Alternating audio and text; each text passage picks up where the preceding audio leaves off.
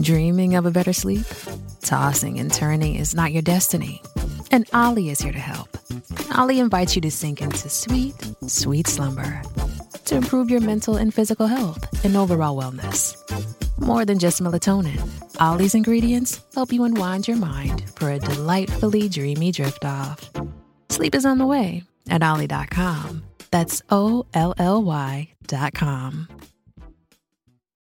This is Afternoons with Rob Breckenridge on News Talk 770 Radio, Calgary's breaking news and conversation station. Right now, they want to talk about bad science and the importance of having sound science shape our public policy. And are we making progress? Coming up this Saturday, Center for Inquiry Calgary is sponsoring a talk under the heading Unfriending the Future, Motivated Empathy in Science and Political Advocacy. Now, Michael Cruz is Executive Director of Bad Science Watch, and he will be the featured speaker at this event, and he joins us on the line here this afternoon. Michael, great to have you with us. Welcome to the program.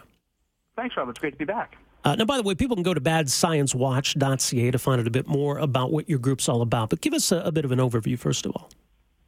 Sure. So Bad Science Watch has been around for about 5 years, and we're committed to promoting or advocating for good science and public policy. So we're really focused on, interfacing with the government to give them ideas about how they can use science as a better way for making important societal decisions.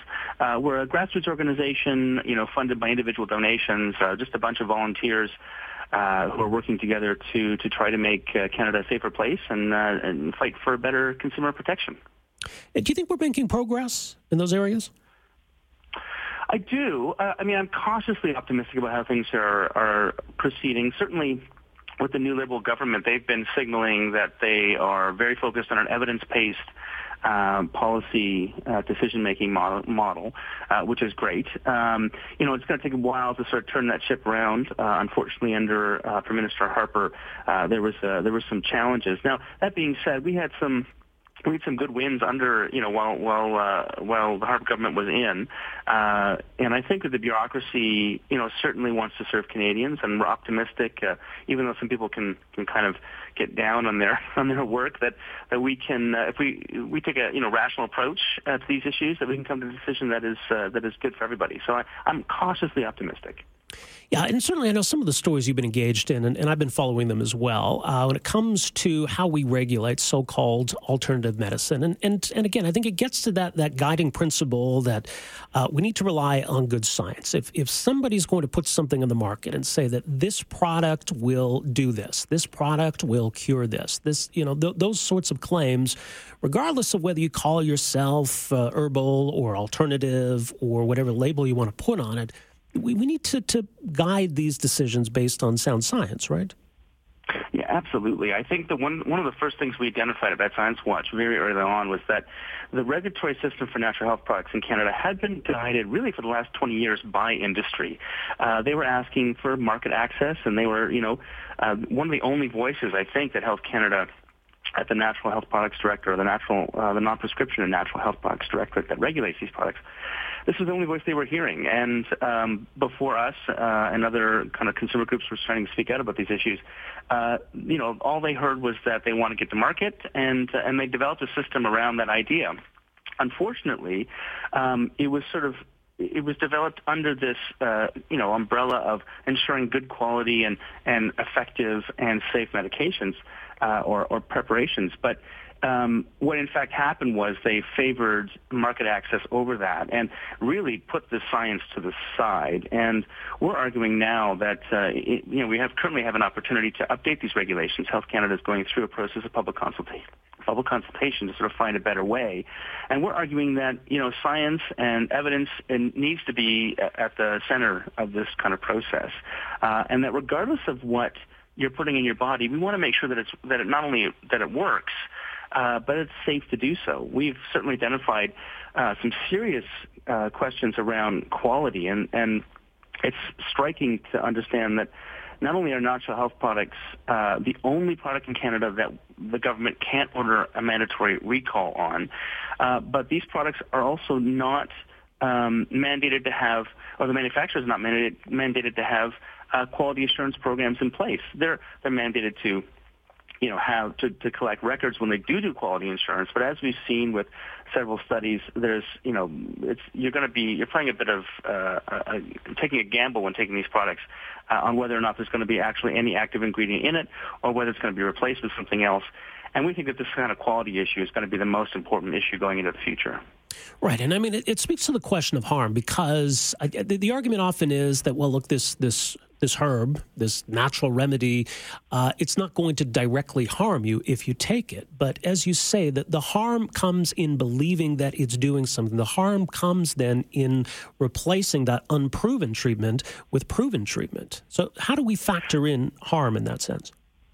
Yeah, so I would argue that, in fact, there is some inherent harm. There's evidence of inherent harm in these products, that if they contained what they said they contained on the label, it's true that at the doses you're getting and with the sort of long traditional use of these products, that they are generally safe. But we've seen that if you replace a product, for example, with a filler like wheat, and you give that to somebody with a wheat allergy and they don't know wheat's in it, that's going to cause a serious allergic reaction. We also see every week, examples of seizures by Health Canada of products that actually have real drugs in them. Unfortunately, most of them have to do with sort of sexual enhancement drugs. You'd be amazed at the number of drugs that have Viagra in them that illegally.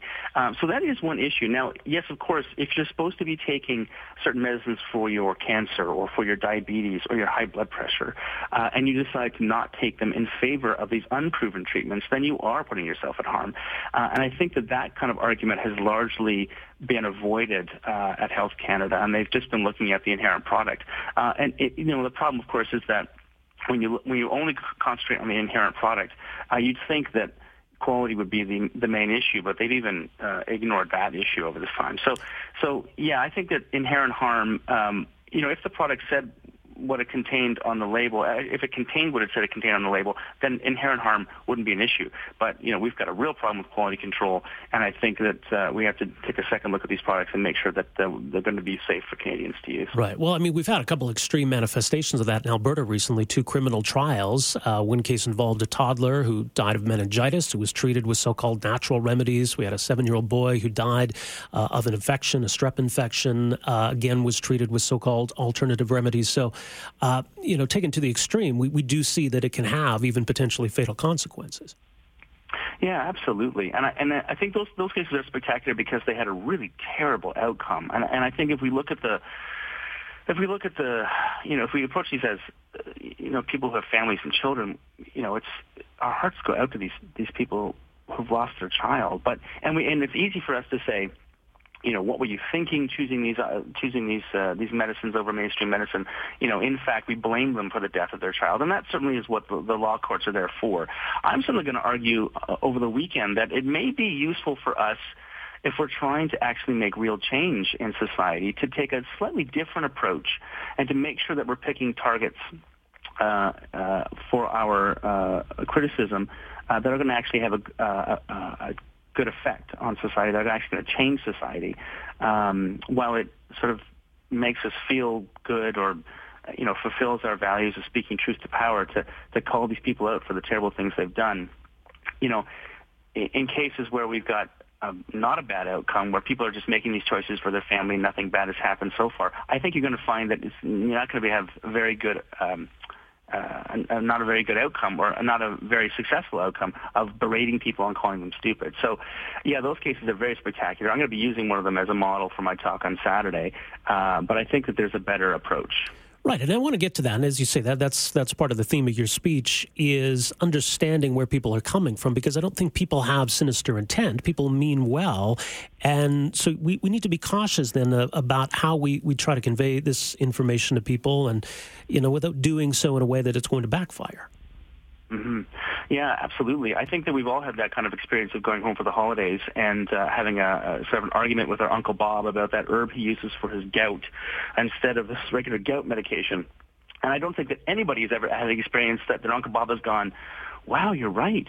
Oh, what was I thinking? Oh, my God, thank you so much for giving the truth on the decision. Usually people, thanks to psychological condition or a psychological phenomenon like the backfire effect, if we challenge people on their beliefs, those beliefs actually get stronger. And so it's kind of a losing battle. It feels like it's important for us to tell people what the truth is or what we believe to be the truth. But in fact, if we take a step back, we realize that our tactics have to really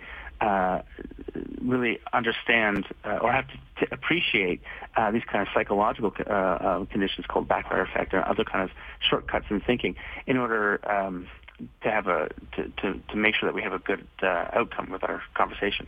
Right. And look, and I'm sure you hear it all the time. I mean, the kinds of responses you get. Look, nobody's trying to give pharmaceutical companies a pass, and I think these standards apply right across the board, regardless of whether it's coming from a natural health product company, a pharmaceutical company. All claims need to be evaluated. But there certainly seems to be that thinking, and maybe that's how people fall into this in a way, these kind of anti-corporate attitudes. And I'm sure you've been called a shill many times for questioning some of this. So what leads people to these beliefs? Yeah, it's interesting. So certainly I think it's important to recognize that there are some shared common values that we all have, right? So we all want our family to be safe. We all want our children to have the opportunities to grow up healthy and with all the choices that are available to them. And we also want to have the freedom to choose our own health treatments. I think that those kind of values we all hold.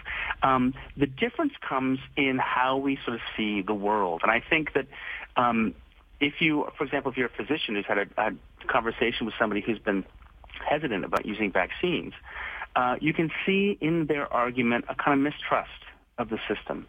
And this mistrust is not unfounded. When we see large corporations making choices about profits over people or trying to hide bad data, like in the case of the Vioxx scandal, or resistant to releasing their clinical trial data when it comes to things like the All Trial campaign in the UK, people tend to